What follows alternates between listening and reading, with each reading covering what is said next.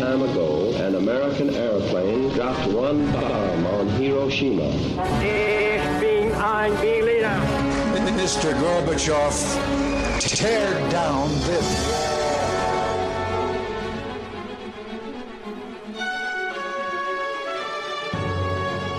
The American people, I think, is good people. They have not to charge with the guilty of all the lies.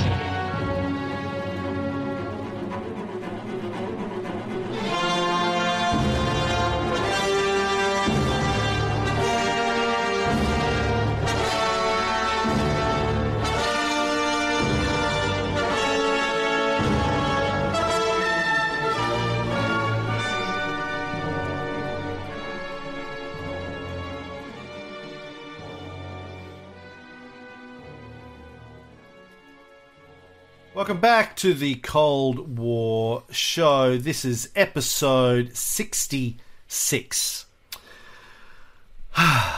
Good year. Potsdam, Ray. Potsdam. Yeah. So I want to start off by talking about the fact that Stalin arrived in Potsdam a day after he was supposed to, like a day late. But something we didn't get into with Michael Nyberg. Michael Nyberg suggests in his book that it may have been a ruse on behalf of Stalin. Why would he play such a ruse? I like that word, if you haven't noticed. Ruse on them, Ray. Ruse. Yeah, give them a free day, because you know they've already come prepared. They've got their notes done. Give them a free day. Show up a day late, and perhaps they'll do what FDR did in Yalta the previously. You know, let's take a tour. Let's get out and about. Let's see what's going on. Let's see what where the clubs are going. But really get a sense of to my mind, the absolute total destruction of Berlin. And so, one, they'll know what they're dealing with, and two, maybe they'll be thinking, well, if Berlin is like this, then how fucking bad could between here and Moscow be? I mean, everything just must be obliterated. So to really give these Westerners, these soft, cushy, soft-hand, pink Westerners an idea of the absolute shit that is the work that has to be done, and then obviously what Soviet Russia has suffered as well. Now, as Michael Nyberg pointed out in our interview with him, most of these guys, if not all of them, the Americans and the British I'm talking about here, had seen war before. The leaders of these countries had been involved in World War I and World War II to varying extents.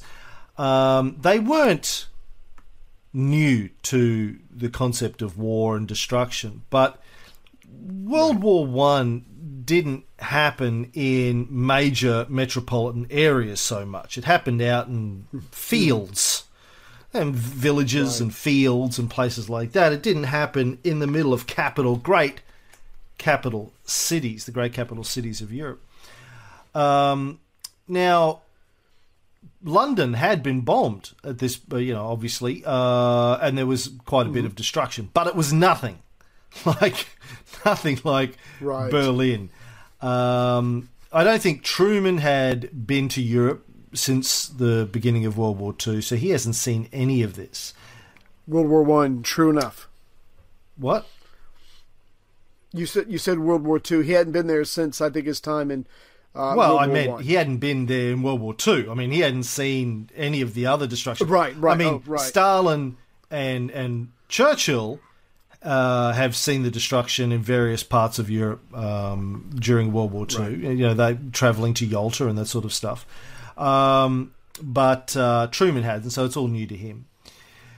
But the destruction of Berlin was astounding. More than 75% of all dwellings were uninhabitable by the end of the war. Jeez. And a lot of that, as we've discussed on previous episodes, was the result of a deliberate strategy by Bomber Harris, your great-grandfather, with his de-housing strategy of bombardment, which is, we'll just fucking go and bomb the civilians' houses. That'll show them.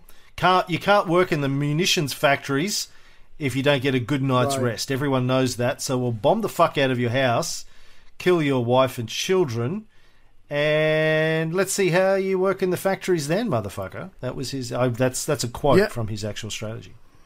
Right.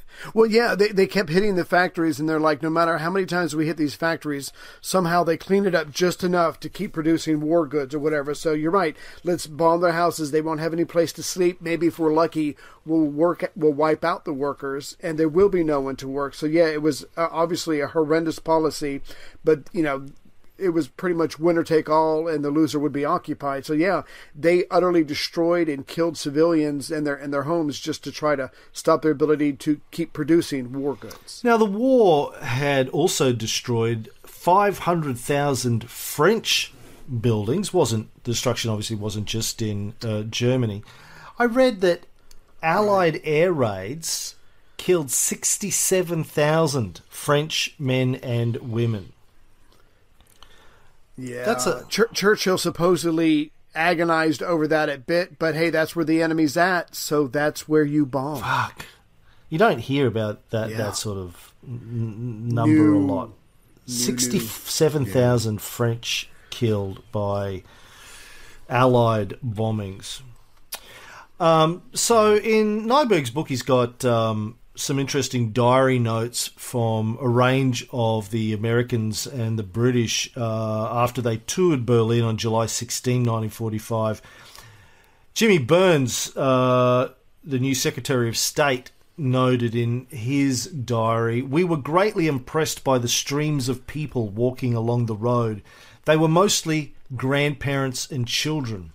As a rule, they carried their possessions on their backs. We didn't know where they were going, and it is doubtful that they did. Despite all that we had read of the destruction, the extent of the devastation shocked us. It brought home the suffering that total war now visits upon old folks, women, and children." And I've gone back and looked at, we have video footage, we have photographs of Berlin, and they are horrifying. But I think it's a bit like we see this sort of stuff of Syria these days. We see lots of drone footage over Damascus, different parts of Syria. You go, holy shit, look at that looks horrible. But I imagine if you're walking through it, not only is the visceral impact of it going to be significantly higher, but one of the other things that people pointed out, people that were in Berlin on this day, was the smell of just hundreds of thousands of dead bodies in all of these buildings that hadn't been removed, hadn't been cleaned up. I mean, the war had been over for several months at this stage, but no one's had the time or the ability to go and clean all of the corpses out of the rubble. So you can just imagine what that must be like. Yeah, and I was just going to add, we also used incendiary bombs. So yeah, not only are there dead people laying around, but there are charred bodies as well. And you can just imagine the stench. And I just thought it was so ironic that the Russians were, rightly so, had security everywhere. They had checkpoints, they had security, they had patrols, that kind of stuff. But on this particular day, I think it was July 16th, the Westerners had nothing to do because Stalin wasn't there yet, and they go around. The Russians absolutely did not impede their progress. They let them go wherever they want. They didn't harass them. They saluted as they went by. And so you can't definitively say that Stalin planned this out, but if you look at all the circumstantial evidence, it certainly seems to indicate that he wanted these guys to see this firsthand, and at the very least, maybe just to shock them, before the negotiations started. But yeah, so these guys were able to go pretty much anywhere they wanted, and between what they saw and the smell and just the lack of hope, a lot of them were wondering, would Europe really ever be rebuilt again? Because you've got to think all the way from the coast, from D-Day, all the way to the gates of Moscow, there's destruction from this war. And so how in the hell do you rebuild that? How much money and time will that take? And I think from Stalin's perspective as well, it helps him get them at Potsdam just to think about what he has to deal with in rebuilding his own country. He goes, well, you see this around you? Pretty much this is what my own country looks like, right? As Nyberg said, 20 to... So I wasn't joking about reparations. Yeah. 20 to 25 million dead. Jeez. Yeah. Now, for the time being, Berlin looks about as destroyed as any city could possibly ever be. Of course, 2.5 weeks later, we're going to have a new benchmark for what destruction of a city looks like. But at this point in time, Berlin is the doubtful or the unfortunate winner of the prize of most destroyed city. Right. There were people going. There was a lot of British notes. British people taking notes. They were saying like they could go down entire streets and not one building was erect. Everything was rubble, and they would see smoke coming out of a stack, which obviously meant somebody was trying to live their life beneath the rubble, protecting maybe elderly people or children. But yes, so these Germans have been reduced to living in these piles of rubble to try to survive. And of course, the people at Potsdam are pretty busy because it's July, but you've got to think it's only a matter of time before winter's coming. So as bad as it is now, it's going to get worse in a couple of months. Dun dun dun dun dun dun dun. One RAF flight lieutenant wrote, "Not a single building in this district remains. No shops, flats, or hotels. The damage has to be seen to be believed. Words cannot describe the situation." They estimate that 25 million Germans had no homes in 1945. Now, that is about 7 times the population of Truman's home state of Missouri. And the country obviously lacked its entire infrastructure. Everything had been wiped out. So how you rebuild from that must have been very, very difficult for anyone to wrap their head around. I'm sure a lot of people question, and I think this comes through in the diary notes, is it even possible for Germany or for Europe as a whole to rebuild from World War II? I mean, looking back on it today, we go, well, shit, Germany will become the economic powerhouse of Europe. But at that point in time, they really must have questioned, will this just become a wasteland now? Will it become like a ghost town, the entire country and in large parts of Europe? Will people just go, okay, fucking too hard, let's go somewhere else? No one really knew at that point in time what the future held. Yeah, and one of the things that no one's even thinking about yet because they're just getting there and they're staggered by the sights and smells and everything. You just imagine how many tens of thousands, if not hundreds of thousands, of orphans there are. So I mean, there's a lot of work to be done, but these guys have got to focus on high level stuff. There'll be other committees that will take care of this, but still they are profoundly affected by what they see on this. It has to be the most strangest of tours of this city. A lot of the orphans in Berlin were obviously distraught, distressed. They'd lost their entire families, parents, grandparents, siblings, their pets, all their belongings, their toys. But there was at least one little orphan who she had a vision for the future. And I don't know about you, but I think that is what Germany needed at the time, Ray. Just that sense of visionary leadership. Yeah. Yeah. They put it on a loop throughout the city. She went on to become the first female chancellor of Germany. A lot of people don't know that Angela Merkel's real name original name was Annie the Orphan Child from World War II. Yeah, No. She changed her name from Annie to Angela. But that's where she got started. There you go. Not many people know that. I'm starting to sound like Trump when I said that. Not many people know that, but not many people know it. But Angela Merkel used to be a man, and before that she was an orphan, and her name was Annie. Jesus. No people know this, but the capital of Germany is Jerusalem. Everyone knows that that's the capital of Germany. Okay. Speaking, I did want to throw in. Yeah. Go on. No, I just wanted to say real quick that World War II, like any other war, but certainly World War II, is replete with stories about people who, there's a bomb or there's an attack or whatever, and certain friends and family members die.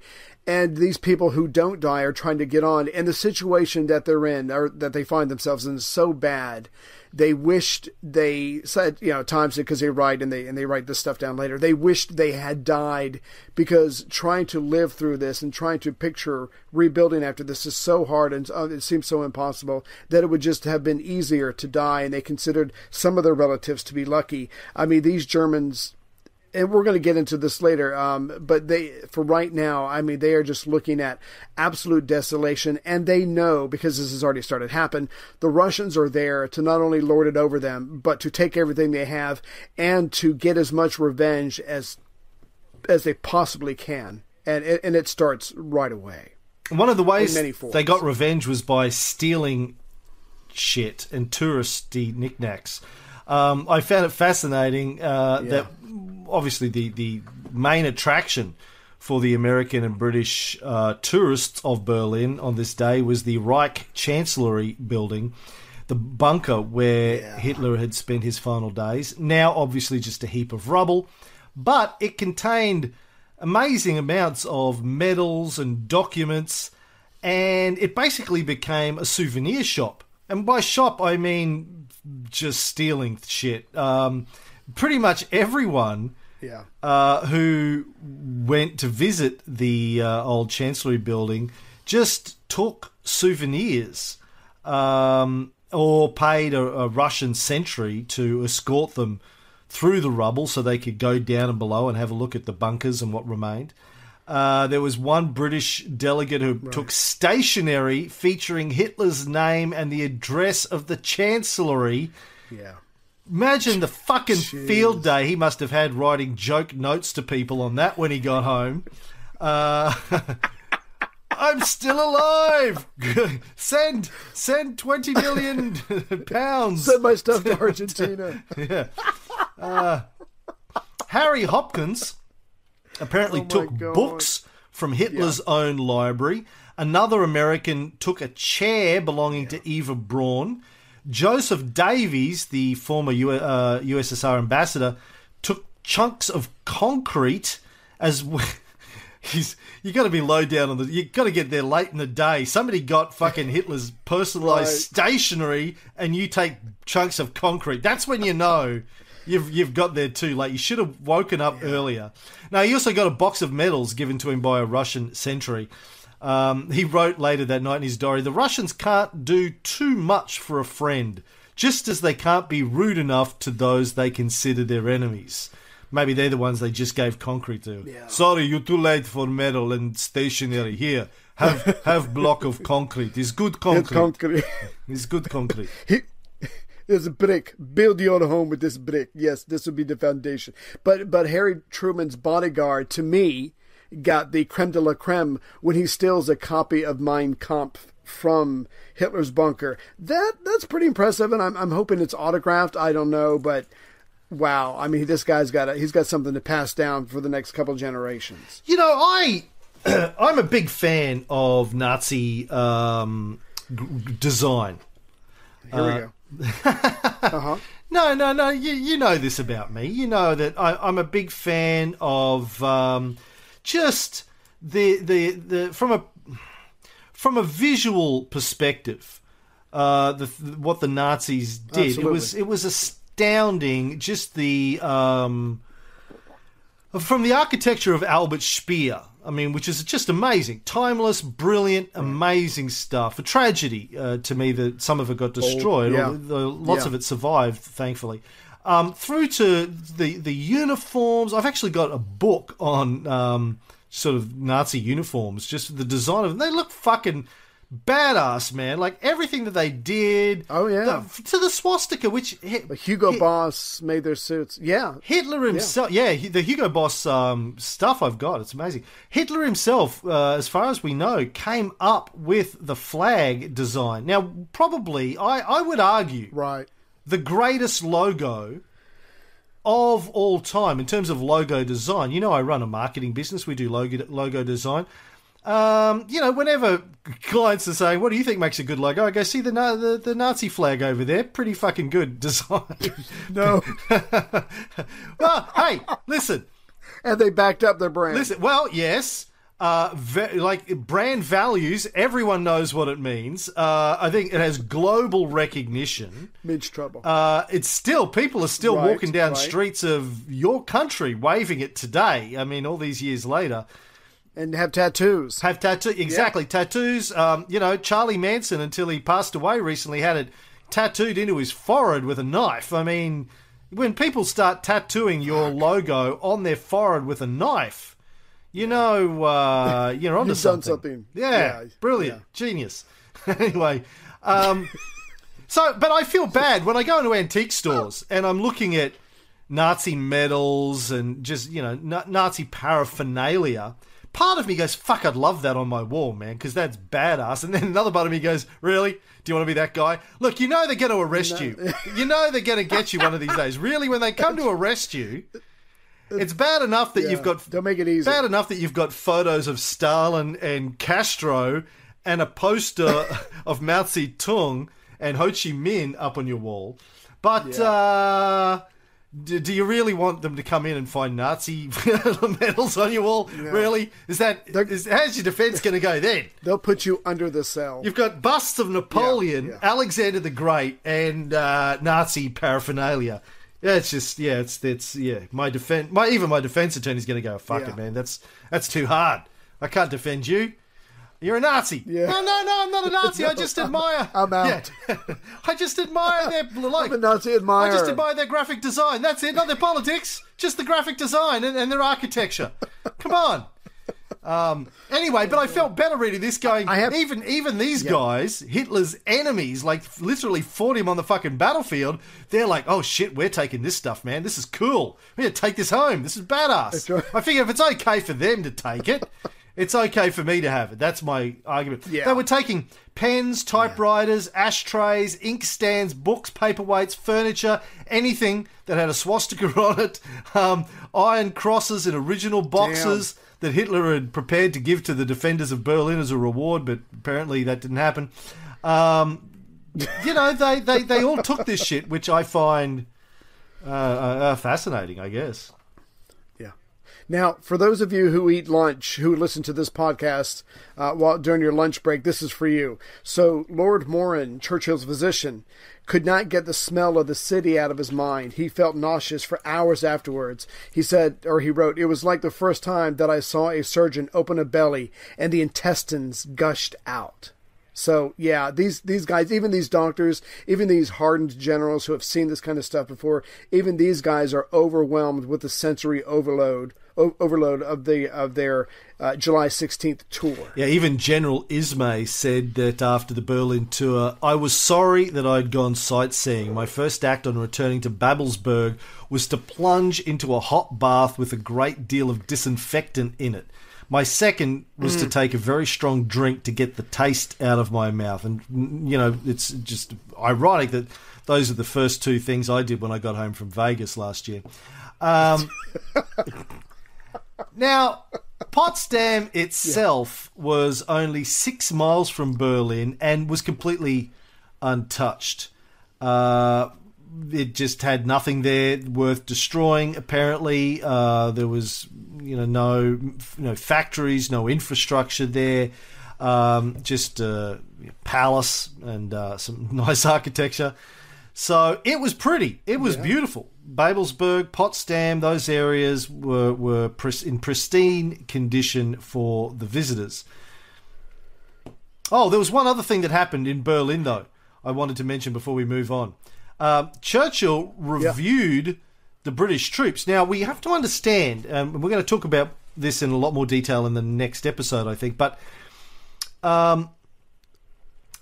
the UK election happened on July 5th.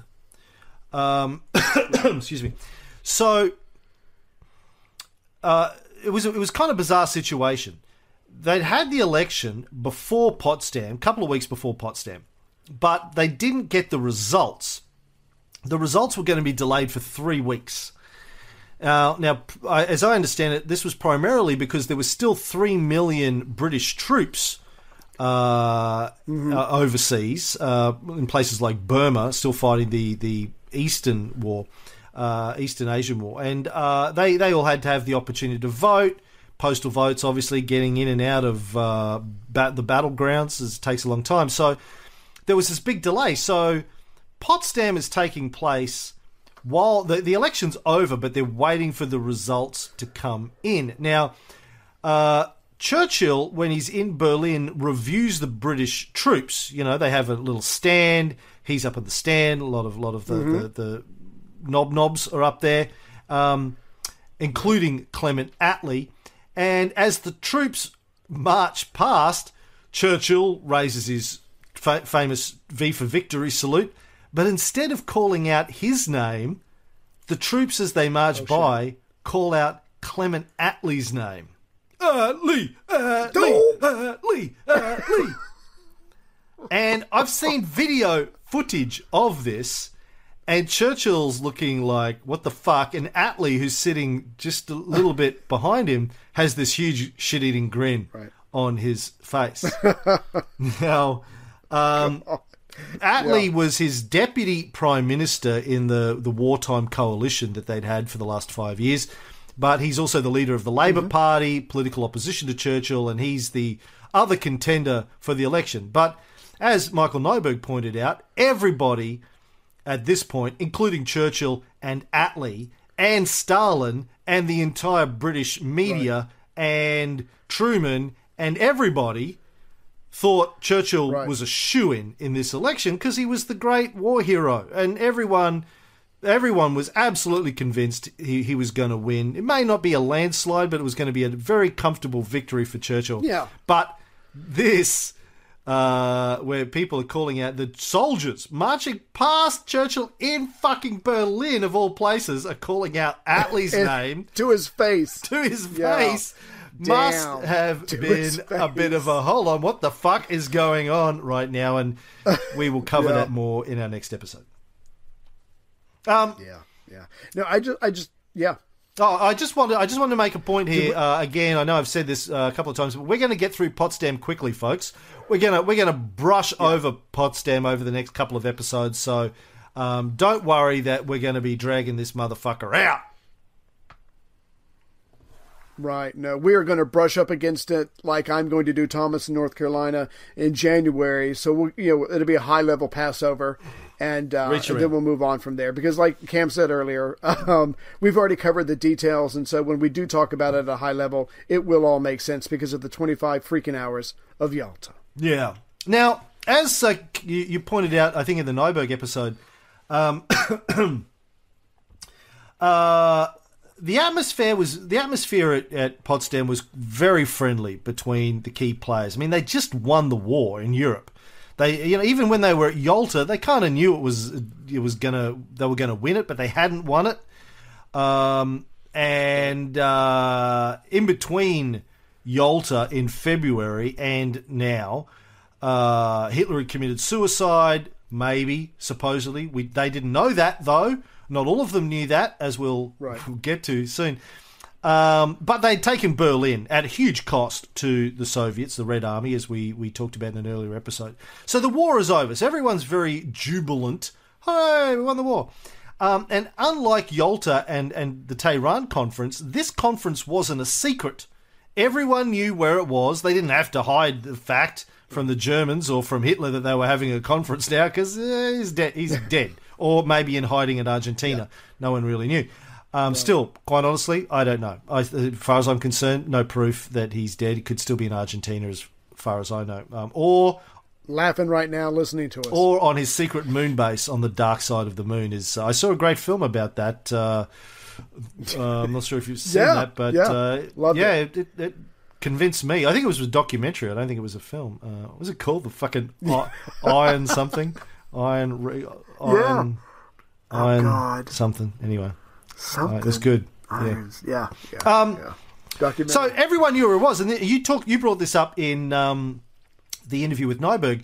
So journalists, more than 200 journalists and 40 photographers made their way to Berlin, hoping to cover it. Now, remember back at Yalta, there was like one official American photographer and one official Soviet photographer who thought he missed the shot and Stalin was going to have him killed. And journalists weren't allowed there because it was secret. Now they all know where it is, but as you pointed out in the Nybeg episode, they weren't actually allowed into the conference.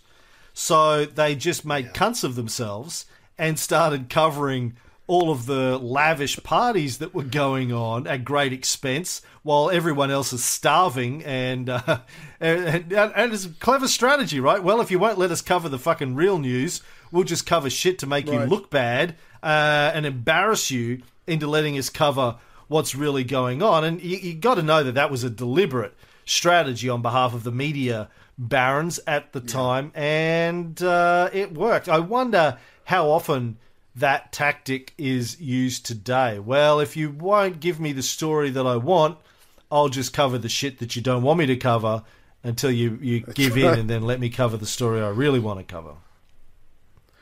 But Trump has come up with the ultimate trump card, no pun intended, and he could just call it fake news and 30% of the Republicans will believe him. But anyway, it was amazing. These guys didn't have to make anything up. These reporters did not have to lie. They did not have to make anything up. I think they had to fly in milk from Britain because, was it Attlee's tummy that was upset or something? Anthony Eden had an ulcer. Anthony Eden, yeah.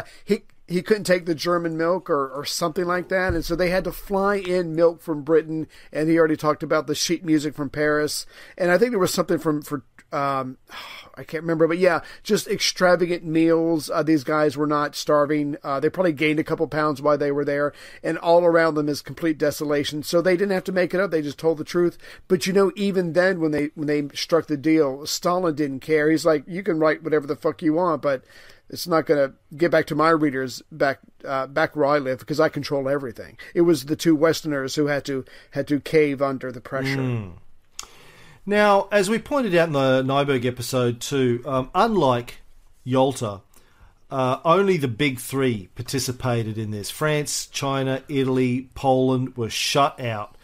It was really just... I think there's a number of ways you can see this. Obviously, Stalin in particular didn't have any time for the countries that had caved in or been defeated. It was a winners' conference, not a losers' conference. But also, I think on top of that is they deliberately, these great powers didn't want to return to the pre-war world. I mean, it wasn't, okay, well, France, Italy, you've been great powers in the past. Yes, you deserve a seat at the table. It's like, no, this is a new world order that we're creating here where we get to determine what happens, and quite frankly, we don't give a fuck what you think. We will tell you the role that you're going to play in the post-war world. You don't get a seat at the table. We don't give a fuck. It's quite blatant at this point at Potsdam. Yes, they do have a role to play in the United Nations, but in terms of the decisions that are being made at Potsdam, they don't even get a seat at the table, and it's really these three white men that are going to determine the lay of the land, at least in the foreseeable future. And one of the things that's really ironic is that, the Americans are still talking about pulling out as fast as they possibly can. They still have to deal with Japan. They certainly want to get their troops home. They want to work on their economy, keep that going, get all these guys in there back home and get jobs. Britain knows it's going to need France to some degree if America pulls out the vast majority of their troops. They're going to need France. Having said that, Churchill purposefully does not stop by and say hi to Charles de Gaulle, the leader of France. He is in France for a couple of weeks before Potsdam. Someone loaned him a chateau. He drank a lot. He painted. He didn't look at any of his papers that he was supposed to. And then he goes home just to meet up with the guys, and they all fly over or sail over together. But even though he's going to need France, Churchill is just so burnt out on the 6 foot whatever 4 turd that Charles de Gaulle is. He just can't take him anymore. So he's going to skip by there. But you're absolutely right. These three guys are going to decide everything. And you can really be honest and say it wasn't 3, it was 2. Churchill was just going to try to like Mr. Nyberg said, try to rekindle that special relationship. But it's really the two winners, the two victors, that are going to decide the fate of this, this very large chunk of the planet that we live on. They are going to decide what happens to Europe. Yeah. Yeah, Churchill, as Nyberg pointed out, United Kingdom is fucked. Economically, bankrupt. And it wasn't just as a result of the cost and expense of the war either. I mean, I'll go into this more in the next episode, but like the United States, the United Kingdom had been economically stagnant for 25 years before 1945. And so, massive unemployment. Of course, they had the world had the Great Depression in 1929, so the 30s, they had been fucked. But even before that, in the 20s, they had a lot of economic problems, partly as a result of World War One and some of the trade changes that happened after World War One. But they were screwed financially. Plus, they're going to have to dismantle their economic bloc as a result, and all of the trade advantages that came with that. So they're really, still at this point, as we went over time and time again at Yalda, no one really gives a fuck what the Brits think. And I think this also played into part of the reason why Churchill just was a stammering idiot at Potsdam. According to his own team of people, they were even more embarrassed about the shit that came out of his mouth at Potsdam than they had been at Yalta, which is saying something. And I think part of it had to do not only he's in his early 70s. He's worked his ass off for the last 5 years. He's an alcoholic, and he's just burnt out. Yeah, and he did have this little holiday in the south of France at a nice house on the beach down there. I think he was just on vacation with his family. They just finished the election. They finished the war, finished the election. He's going to Potsdam. I think and as far as he knew, as far as everyone told him, he was going to be Prime Minister for the next 3, 4, 5 years anyway. Yep. So little holiday, bit of painting, smoking. I've seen some footage of that vacation. It's great to see him painting, smoking a cigar, walking along the beach with Clementine, smoking a cigar, doing everything. Getting out of a plane in Potsdam, smoking a cigar. There's never a shot of Churchill in these old newsreels where he doesn't have a big long fucking cigar, and I'm like, yeah, man, that's rock and roll, rock and roll, Winston. Well, I just wanted to. Well, just going back to the two main players, I mean, Truman, when he goes to Potsdam, his main thing is, what is it going to take? What's the price for Stalin to come into the war against Japan as early as they possibly can? Obviously wants to make sure that the USSR is still going to go for the UN after Truman bitch-slapping Molotov in the Oval Office. And just to make it even harder for Truman before this gets started, several dozen of Roosevelt's administration showed up. Like the Secretary of Navy, James Forrestal, Secretary of War, Henry Stimson, and Admiral Harriman, who fly there on their own dime because they think there's no way Truman can handle this without them. But what they're going to realize, that, as we touched on in the interview, Truman doesn't trust them. He's got his own people, and this is not a war conference per se. The war in Europe is over. This is a post-war political situation, and you don't need these military men. So a lot of people are showing up. Truman doesn't have time for them. He shuts a lot of them out. He just wants to know what's the price tag for Stalin coming in on Japan, because the United States military has already ordered 100,000 body bags in anticipation of the first phase of the invasion of the home islands. They want Stalin's help as quickly as they can possibly get it. And Truman, who is an avid poker player, was certainly willing to pay a fair deal to get Russia into the war with Japan. Which he had already committed to, but their relations had been tense in recent months since the death of Roosevelt. So, yeah, he needs to just confirm that. Now, the big three met 13 separate times at Potsdam. 9 of those occurred before the announcement of the results of the British general election on July 26. So they met 9 times, then they took a break for a couple of days when the British contingent went back home for the tabulation of the results, and then some of them came back.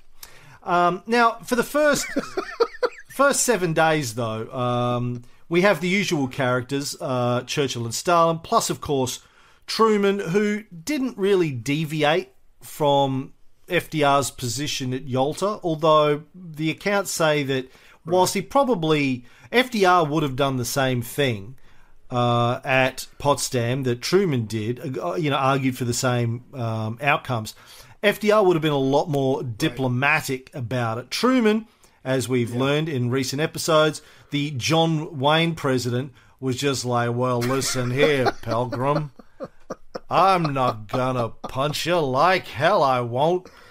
He just thinks he can go in there with his big swinging dick.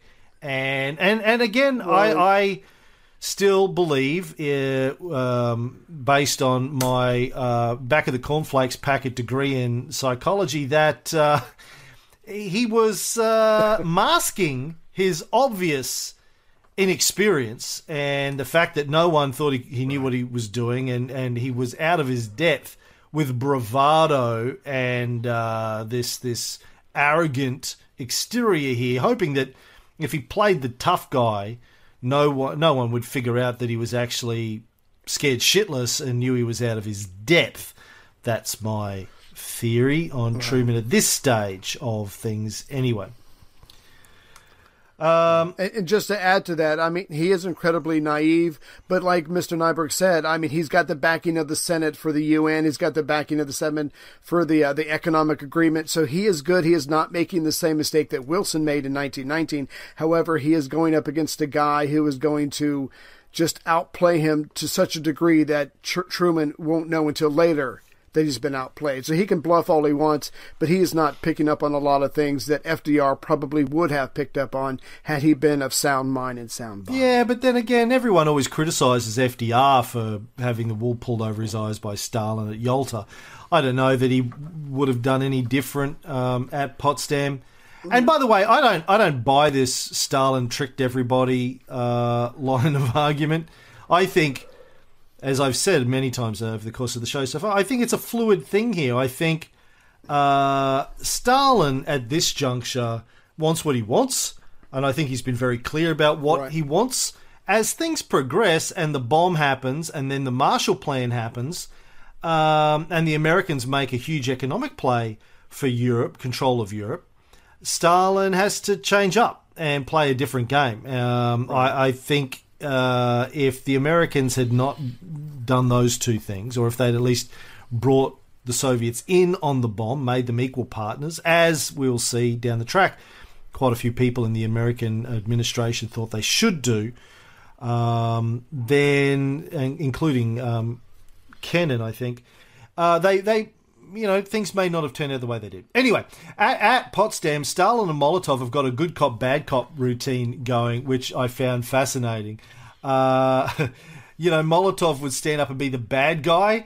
He would start banging his fist and ranting, and then Stalin would just call him over and whisper sweet nothings in his ear. It's okay, my friend. It's okay. Calm down. And Molotov would be like, I got this. Yeah. I got this. Yeah, yeah. Okay. Molotov would calm down. Pull me back. Yeah. I mean, again, according to Nyberg's analysis in his book, even though Molotov certainly had a reputation for being pretty bold and direct himself, this was Stalin's plan to appear like the good Russian who was easy to work with, friendly, because it's the first time Truman's met him. Obviously, Truman already doesn't like Molotov, but this is Stalin's attempt to make a good impression. Oh, I apologize for my colleague. He is a little bit emotional. He gets so caught up in things. It's okay. I'll sort him out afterwards. It's okay, my friend. Don't panic. I got this. But I just have to... I just have to add, I mean, what would it have been like to have Stalin as your boss? I mean, what's the percentage that you're allowed to screw up before you're taken out and shot? So, I mean, Stalin says to him, I want you to play this role and I'll come and back it up. But what's too far, or what's not hard enough or what's not bad enough playing bad cop? You just gotta, I would have been a nervous wreck my entire life having to work for this guy and to answer to him. It just would have drove me to drink and to shoot myself. Yeah, I think you'd have to have a certain sense of fatalism working for Stalin. Look, I'm probably going to die young here, so let's just... enjoy it while I can, rape a lot of women. Oh, I don't think Molotov was there. It was Beria, maybe, but I don't remember Molotov. Beria, that's right. I'm sorry, I'm getting my Russian rapist mixed up. I'm a big fan of Molotov, actually. I love Molotov. I like reading the book that the book of interviews with him from the 70s. He's a funny dude, man. He had a good, good sense of humour. Now, one of the other interesting points I noted was that when the Americans took over their portion of Germany, in fact, just their portion of Berlin, they had 22 venereal disease centres built as a matter of priority. Shit! I'm not sure what are why. they doing? Look, Berlin's been completely destroyed. We're going to need to build... we're going to need to build power. We're going to need to build roads. We're going to need to build... soup kitchens. Water supplies. Yeah, food. And venereal disease centres. That's a big one. They're going to... Why? A lot why of is that? Don't, doesn't matter. Don't, just... don't. Yeah, don't. And don't bring your wives. Yeah. Now... Going into the conference, we've talked about what these guys wanted. Like, Churchill just wanted to hang on and get something for Britain out of this. Hopefully get Truman on board, build his relationship with Truman, hope the Americans would give them some sort of an easy out after the war, help them rebuild economically, and help them keep bits of their empire. Stalin wants what Stalin always wants, which, as we've said many, many times, is security and economic reparations. And maybe some peace for a while so he can rebuild. Right. And also to look good and look strong back home so he doesn't get shot himself, as unlikely as that is. It's always a possibility. Truman wants some hard decisions about the future of Poland, the future of Germany, and the division of the reparations, and the war against Japan. I guess these are the key things that he wants. But as we've seen many times before, the Americans and the British go in there wanting hard decisions on things. Stalin, he's not big on hard decisions, unless they're things involving how much money he's going to get, and well, that's pretty much it.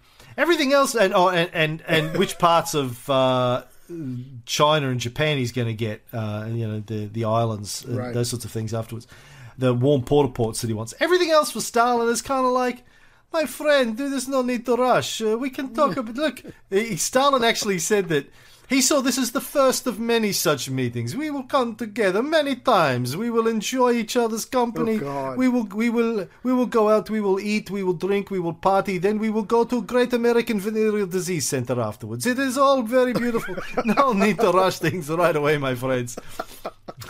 Band of brothers. Yeah. Now, the longer the conference went on, the more frustrated apparently Truman became at the fact that he couldn't reach firm agreements. Like, he's used to American politics. Well, we're going to do this, right? Okay, my friend, what do you need? What do you need? You need pork barreling? Great. Well, I'll give you pork barreling. What do you need? You need pork barreling? All right, I'll give you everyone happy? We got it. Oh, speaking of pork barreling, congratulations to all of my fellow Australians. We passed same-sex marriage legislation. Yesterday. It's probably a week old by the time you've heard this, but we passed it finally after decades and decades of trying to different attempts at trying to get it passed here. I know we're late to the game. I think we're the 26th country to introduce it, which is a little bit embarrassing, but congratulations to all of our love wins, gay, lesbian listeners, friends, family, what have you. Right. You know that we're big supporters of that, and not just because we like a little bit of that ourselves. North Carolina love it. Oh right. It's a great day. As I said to somebody on Facebook replied to my comment on it. Oh, it makes no difference to me. And I go, well, listen. Every time your country does something right, something good, we should all celebrate, because quite honestly, there's a lot of shit that my country does that I'm embarrassed about, I'm furious about. So when they actually do something good, I'm like, all right, well, fucking today's a good day. Let's just... Today we can celebrate. Tomorrow let's go back to being pissed off and angry about all of the stupid, evil shit that they're doing. But let's take a moment to... Not today. Let's take a moment to say, yeah, well done. Give ourselves a round of applause. Anyway, back to... Yeah, so Stalin knew that, he's in a position of power. When you're in a position of power in any negotiation, there's no hurry. You don't need to worry. Because, you're going to get what you want over time. You don't need to give anything away. He knows that. Truman is discovering that for the first time. He wrote in a letter to somebody back home, I felt like blowing the roof off the palace. Halfway through the conference, he wrote to his mother, I'm still in this godforsaken country. I'd hoped to be finished by now. And then closer to the end, he said to Jimmy Burns, Jimmy, do you realize we've been here 17 whole days? Why, in 17 days you can decide anything? He's learning that the Russians do things at their own fucking pace, my friend. Yeah. And if you don't have to decide, it's not good for them. They're not going to decide. And you just got to imagine Stalin using the good cop, bad cop, just played that off brilliantly and just made time tick by. And this American who, even though he's just become president, he's probably very quickly gotten used to having absolute authority. And now he's being delayed by this guy. But there's nothing you can do about it because, like you said earlier, their armies are the ones that have won. They're in possession of Berlin and the surrounding area. So they get to call the shots, and you're going to have to work on Stalin's timetable, and no one knows what the hell that is. Now, I mentioned that the Americans wanted the Soviets to jump in with the war against Japan, and the Soviets also wanted a piece of that action, as we've pointed out in previous episodes, and also I think Mr. Nyberg pointed this out. The Soviets have got shit that they want to get out of that. They want to get back the Sakhalin Islands, and they want to get their warm water ports. They want to get a chunk of China. Former Soviet ambassador to Great Britain, Ivan Maisky, actually had argued, though, that the Soviets should not help the Americans and the British in Japan as payback for their delay in setting up the second front in Europe. Ooh. It would have been great if Stalin said, "Sure, we will help you, but I don't think we can do it next week. No, let me check my diary. Maybe next month we'll have to get back to you. We'll see." Of course, it wouldn't have made a lot of difference as it turned out, but he had gains out of the East that he wanted himself, so he wasn't supporting the Americans in this for purely altruistic reasons. It's important to remember that he had things that he'd already had agreement from Roosevelt that he'd be able to take at the end of the Pacific War, and these were important objectives for him.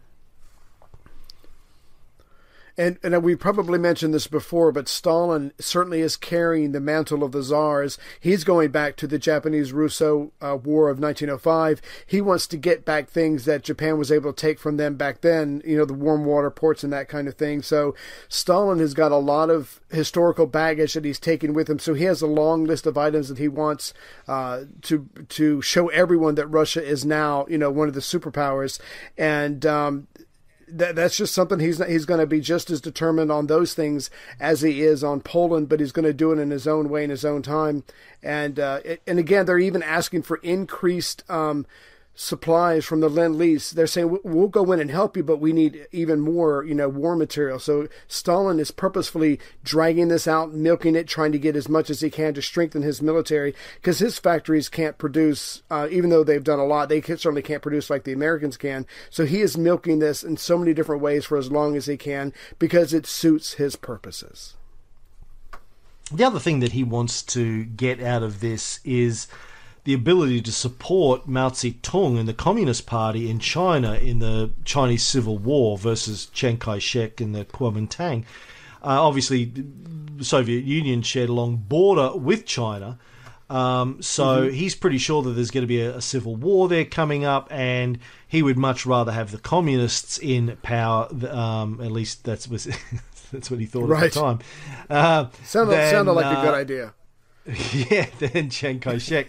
Or China's a big prize at this point in time, and everyone wants their party to be the ones in power, so their economic interests will be aligned. Stalin wants Mao Zedong, but just as much the Americans want Chiang Kai-shek, somebody who they think will be more favourable to their economic interests in power. It's not just Stalin. But Stalin had another secret he was keeping up his sleeve.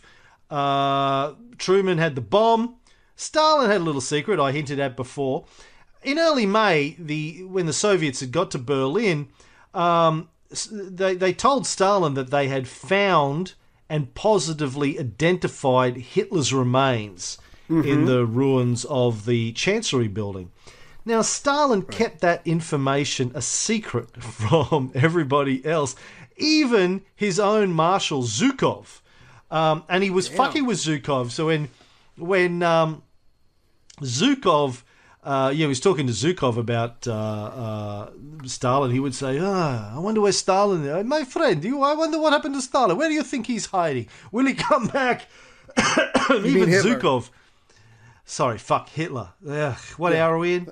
Nearly hour 3. At the end of my friend is Hitler. I wonder where he is hiding. He might come back. Now, the Soviets had buried Hitler's body to sort of keep it a secret. They took his jawbone and part of his skull to Moscow in case Stalin didn't believe them. And they matched the jawbone to Hitler's dental records. But of course, we now know, well, at least we now believe, that the skull fragment that they took actually belonged to a young woman, not to Hitler at all. You read about this over the last few years? I'm sure you have. No, not in any great detail. I'm saving that for the end. Of World War II show? Yeah. Oh, right. Well, there was, I think, an American... Let me just dig it up here. The jawbone's connected to the skull bone. Well, this isn't the story that I remember, but there's one story I pulled up here. A University of Connecticut archaeologist, Nick Bellantoni, there was recently DNA tests done. By recently, I mean sort of 6 or 7 years ago. They did DNA tests. This guy, Nick Bellantoni, apparently flew to Moscow to take DNA swabs at the State Archive from the skull, but also the blood-stained remains of the bunker sofa on which Hitler and Eva Braun supposedly shot themselves in the head. And he did the DNA analysis and said, the DNA analysis of the skull proves that it is the skull of a woman somewhere between 30 to 40 years of age. Somewhere between 20 and 40 years of age, sorry. Also, just the quality of the skull. The bone is very thin. Male skull bones tend to be thicker. And the sutures where the skull plates come together suggested it was someone under the age of 40. And Hitler was 56 at the time he died. I think Eva was 33. So it may have been her skull that they took by mistake. But anyway. She took a pill, he shot himself, Yeah. Apparently, according to some stories I've read, Stalin himself was suspicious about whether or not Hitler had actually committed suicide, or whether or not it was a staged event. So they buried the corpse, and Stalin kept it a secret, and he used that knowledge to sort of play with Truman and Churchill and the others at Potsdam, and in the meetings beforehand with Harry Hopkins, whenever somebody talked about Germany to being defeated, he'd say, well, maybe is it really defeated? I do not know. Where is Hitler? We do not know where he is. Maybe he's still alive with Goebbels in Spain or Argentina. My accent's going here. I don't know what's happening. Vodka. But, maybe... So, he kept suggesting that Hitler had escaped and had gone to South America and would, rebuild the Nazi army and start the war again. And he kept it all. I was fascinated by this. He's like, maybe he's like Napoleon. He will come back, So, that's right. The Spectre. Fuck me. That's fascinating, right? Yeah. Yeah. Well, let me pull a Dwight Schrute and go, question. Would you rather have the secret of having the atomic bomb, or would you have the secret of thinking you have Hitler's bones? Well, the atomic bomb, but it wasn't a secret, as we know. It was the worst kept secret. Yeah. I mean, we touched on this in earlier episodes, the fact that Truman was trying to push the Potsdam Conference back as far as possible. You remember, Churchill wanted to have it as early as possible. He wanted to have it before the UK election. Truman was trying to delay it as long as possible, and obviously the reason was he now knew about the development of the bomb. They hadn't tested it yet, so they didn't know if it worked. Obviously, it's going to make a big difference in his tactics at Potsdam if he knows he has the bomb or not. If the bomb doesn't work, he needs the Soviets. If the bomb does work, well, maybe he still needs the Soviets, as Nyberg said. Maybe the bomb wouldn't be enough, but also maybe it fucking would be enough. Maybe he didn't need to give away much if he knows that they've got the bomb and no one else does. But, of course, as we all know, Stalin pretended not to know anything about it, but actually knew everything about it because Beria had spies deep Vegas deep into the Manhattan Project since March of 1942. So they had known about it longer than Truman knew about it, and they probably had more information on it than Truman did as well. Yeah. Well, one of the things I found interesting is that, these guys, the Westerners, when they take their tour, they're mad at the Germans. They hate them, but then they see the absolute devastation, so they pity them. But the real question is for Churchill and for Truman, how much do you help the Germans? Do you help the German people more than you help the Russians? Do you help them more than you help the French or the Poles? So these guys have got a lot of, philosophical, moral questions to answer. But again, we have to remember that when Stalin comes in, this is not a Paris of 1919. He's not coming in to make deals. He's coming in for revenge, and he's coming in as a conqueror. And he wants that to be absolutely clear. But I want to keep in mind, I want to get back to the bomb and get people just to think about the implications of the fact that Truman and Churchill deliberately didn't tell Stalin about the bomb. And also Roosevelt had kept it from him as well, like the development of it. You're supposedly allies with these people. They are developing and then have the successful test of the most destructive weapon in human history that completely changes the game, revolutionizes the future of warfare. You're their ally. You've been their ally now since, 41? But they haven't told you fuck all about it. They've hidden it from you, kept it from you for all these years. I mean, we talk a lot about Stalin being paranoid. I'd say for good reason. If my allies I know are building the most destructive and have built the most destructive weapon in history, and they're not telling me about it, what other conclusion are you going to come to other than, well, they're deliberately keeping it from me because they want to use it on me at some point? Well, they don't want me to have it.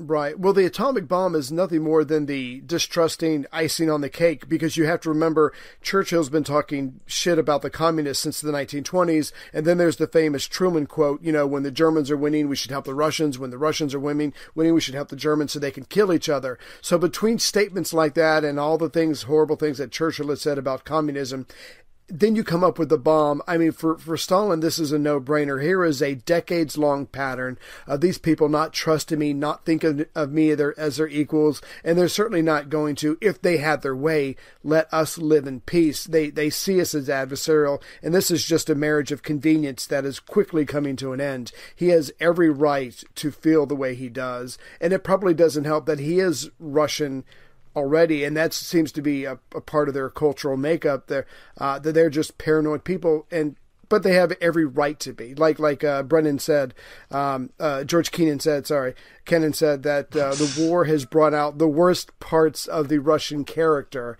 and he's absolutely right. And there's no reason for Stalin to feel any other way than the way he does. Well, and keep in mind, too, that immediately after the beginning of the Russian Civil War, the British and the Americans got involved. Slightly invaded. Invaded to support the Tsars. So, and Stalin was part of that. So, look, there are huge ideological differences, and to me it's ridiculous to blame all of that. And I even got this sense with Nyberg, blaming it on Stalin. Stalin, I mean, Marxist ideology and certain Leninist ideology is very clear that capitalists are never going to allow the existence of socialists because their interests are not aligned. So they don't trust capitalists from the get-go because of their ideology. Then, when they have their revolution, the capitalists come and try and overthrow their revolution on behalf of a fucking corrupt monarchy. Right. So that's already put them in a state of mistrust. Then, they don't recognise the communist government for nearly 2 decades, decade and a half or whatever. And then this, look, Stalin has every right to be fucking paranoid. I don't know.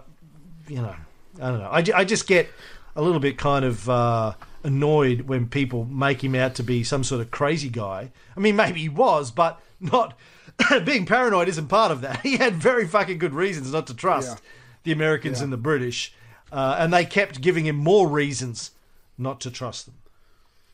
Right. Well, and Nyberg's book had 2 other points. One, that Stalin just needed time because, Leninist Marxist-Leninists taught that if you leave the Western powers alone long enough, if you leave the capitalists alone long enough, they'll turn on each other and they'll fight each other. So Stalin wants to be able to build a defensive wall, let them tear each other down. But Truman was also told before Potsdam that if the way things looked with all the destruction and devastation, that it was a very good chance that a lot of Europe would turn communist in the next couple of years.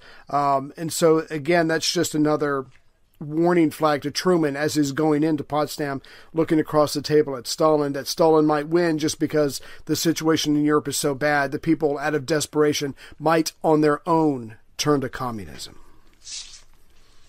Now, Stalin also knew, thanks to the Cambridge Five, that the Americans and the British weren't really getting along as well as they pretended. He'd already seen that there was sort of a chill in their relations at Yalta, and this has just accelerated now that Truman's in power. He's obviously getting detailed information. He probably has a better view of how Truman sees Churchill than Churchill knows how Truman sees him. And as I've mentioned, both in the Nyberg interview and earlier, Churchill wasn't in his best form either. His ability to concentrate, his alcoholism seemed to have... the concentration has declined, the alcoholism has risen. Anthony Eden, in his diary, wrote, Winston was very bad. He had read no brief and was confused and woolly and verbose. Alexander Cadogan, the permanent Undersecretary of Foreign Affairs from the United Kingdom, said that even on important matters, Churchill talked irrelevant rubbish. They both agreed they'd never seen Winston worse. Now, Churchill, being the arrogant fucker that he was, had sort of predicated his strategy at Potsdam on his own personality and power of persuasion, which is also the way he tried to win the British election, the UK election, and both failed dramatically. Now, I mean, we've known all along that Stalin doesn't give a fucking shit about Churchill's eloquence or anything. I mean, he pretends to like him. At the end of Yalta, remember they had a big party, gave him a toast, and he's like, Winston, you are my favourite human being. I want to suckle your nipples. And Churchill was like, oh my God, I'm going to cry. Stalin's obviously been playing him all along, just playing on his ego, really. And we know that Truman has no time for him either. But Beria himself later wrote that of all the Western leaders, Churchill had the best understanding of Stalin and succeeded in seeing through almost all his manoeuvres. But when he is quoted as suggesting that he gained an influence over Stalin, I cannot help smiling. It seems amazing that a person of such stature could so delude himself. This is coming from Beria, the serial rapist. Yeah. Like when the serial rapist doesn't have any respect for you. You're low down in the totem pole there. When even the serial rapist is going, dude, you're fucked up. You know it's time to look in the mirror. Yeah. It's time to reassess. Yeah, put the bottle down. Yeah. Now, as Mr. Nyberg pointed out, the other key thing Churchill was trying to do here, or the other key plank of his strategy at Potsdam, was hoping that he could cement the special relationship with the United States, but that also failed. Truman, like Roosevelt, really refused to discuss anything important with Churchill unless Stalin was also in the room, so he didn't piss Stalin off. And there's this hilarious story with a photo session that I know you want to talk about, Ray. Is this the the chair scooting contest of 1945? Yes, the chair shuffling championships of 1945. Yeah, so I guess maybe if you can't be close to someone emotionally, you can be close to them physically. Let proximity do your work for you. So as they're together, Churchill is scooting his chair ever so close to Truman. Truman eventually picks up on this, and I guess in retaliation, ever so subtly and constantly scoots his chair ever so closer to Stalin. Stalin is looking at both of these guys and probably laughing his ass off on the inside, but they're literally trying to jockey for position. One is sucking up to the British, sucking up to the American. The American is sucking up to the Russian, and the Russian is just laughing at both of them, enjoying the little contest. There's actually a name for that game, Ray. Do you know what it is? It's called the Lido Shuffle. Well, after the chair shuffle, there's just a couple of other slights against Churchill I wanted to cover. We've talked a little bit about Truman and sheet music, as I think we covered in the Truman bio episode. Truman was quite a good pianist, passingly good pianist. On the third night of the conference, the Americans had a dinner that Churchill and Stalin attended. Truman chose the music himself, and he deliberately tried to piss Churchill off, apparently. He chose Chopin because he knew that Stalin liked Chopin. Now, that tells you everything you need to know about Stalin. He likes Chopin. I mean, beautiful music. You can't be a murderous dictator like Chopin. I think that's pretty much in the dictator book. When you get to page 47 of the guide How to Be a Brutal Dictator, it says, really, you're not listening to Chopin, man. It's too beautiful. It's too pretty. It's going to melt your heart. You can't stay away from that if you want to be a brutal dictator. Churchill didn't like it. Now, you got two people here. One likes Chopin, the other doesn't. Which one do you think is the, Yeah. Yeah. Which one? Yeah. let's play a little bit of Chopin. Like, this is what Stalin liked and Churchill didn't.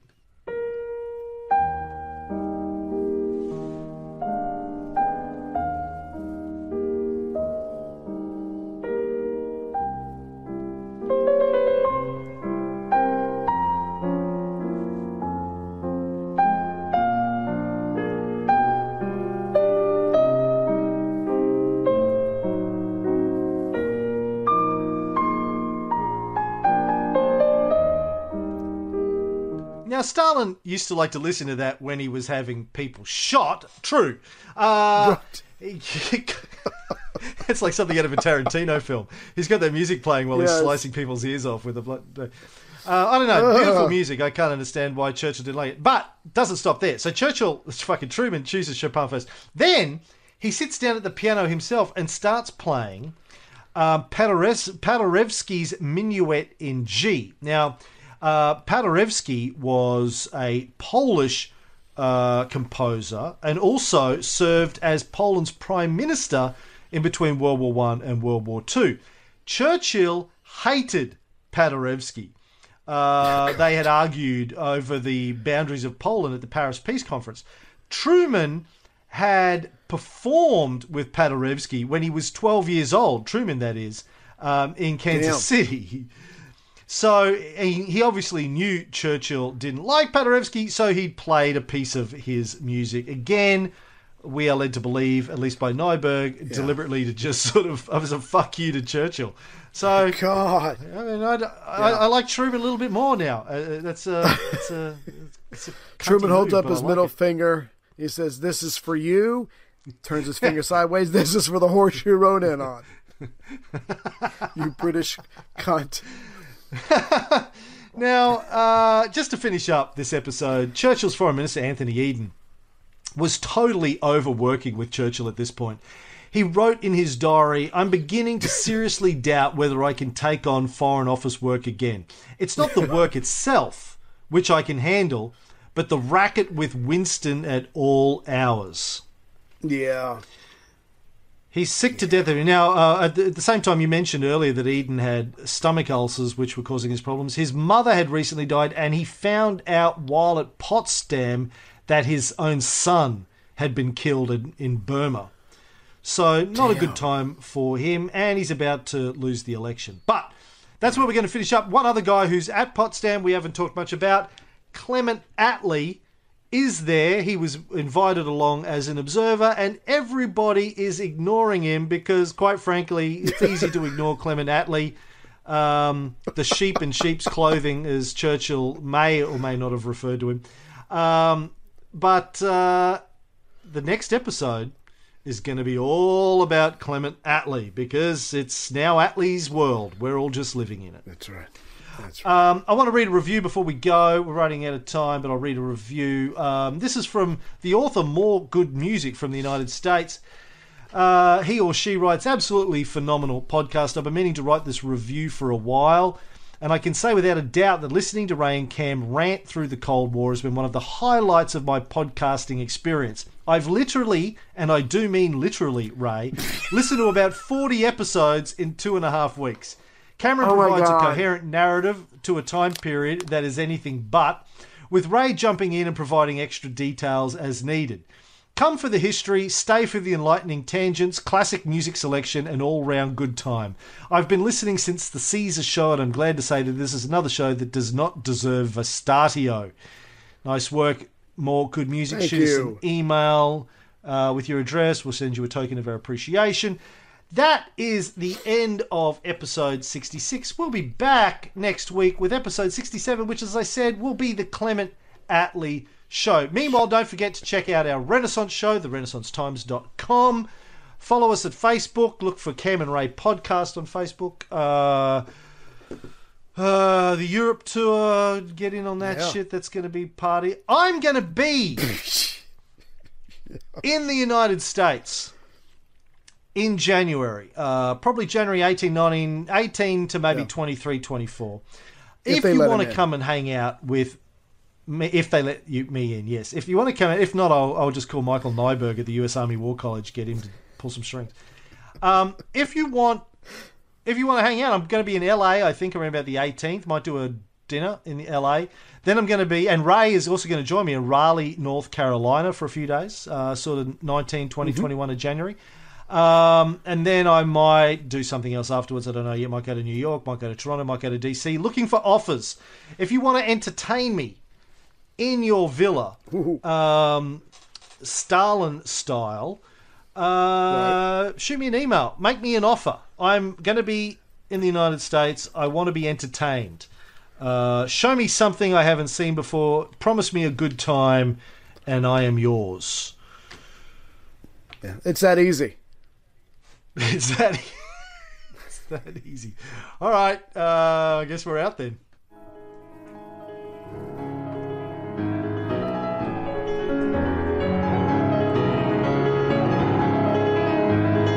An iron curtain has descended across the continent.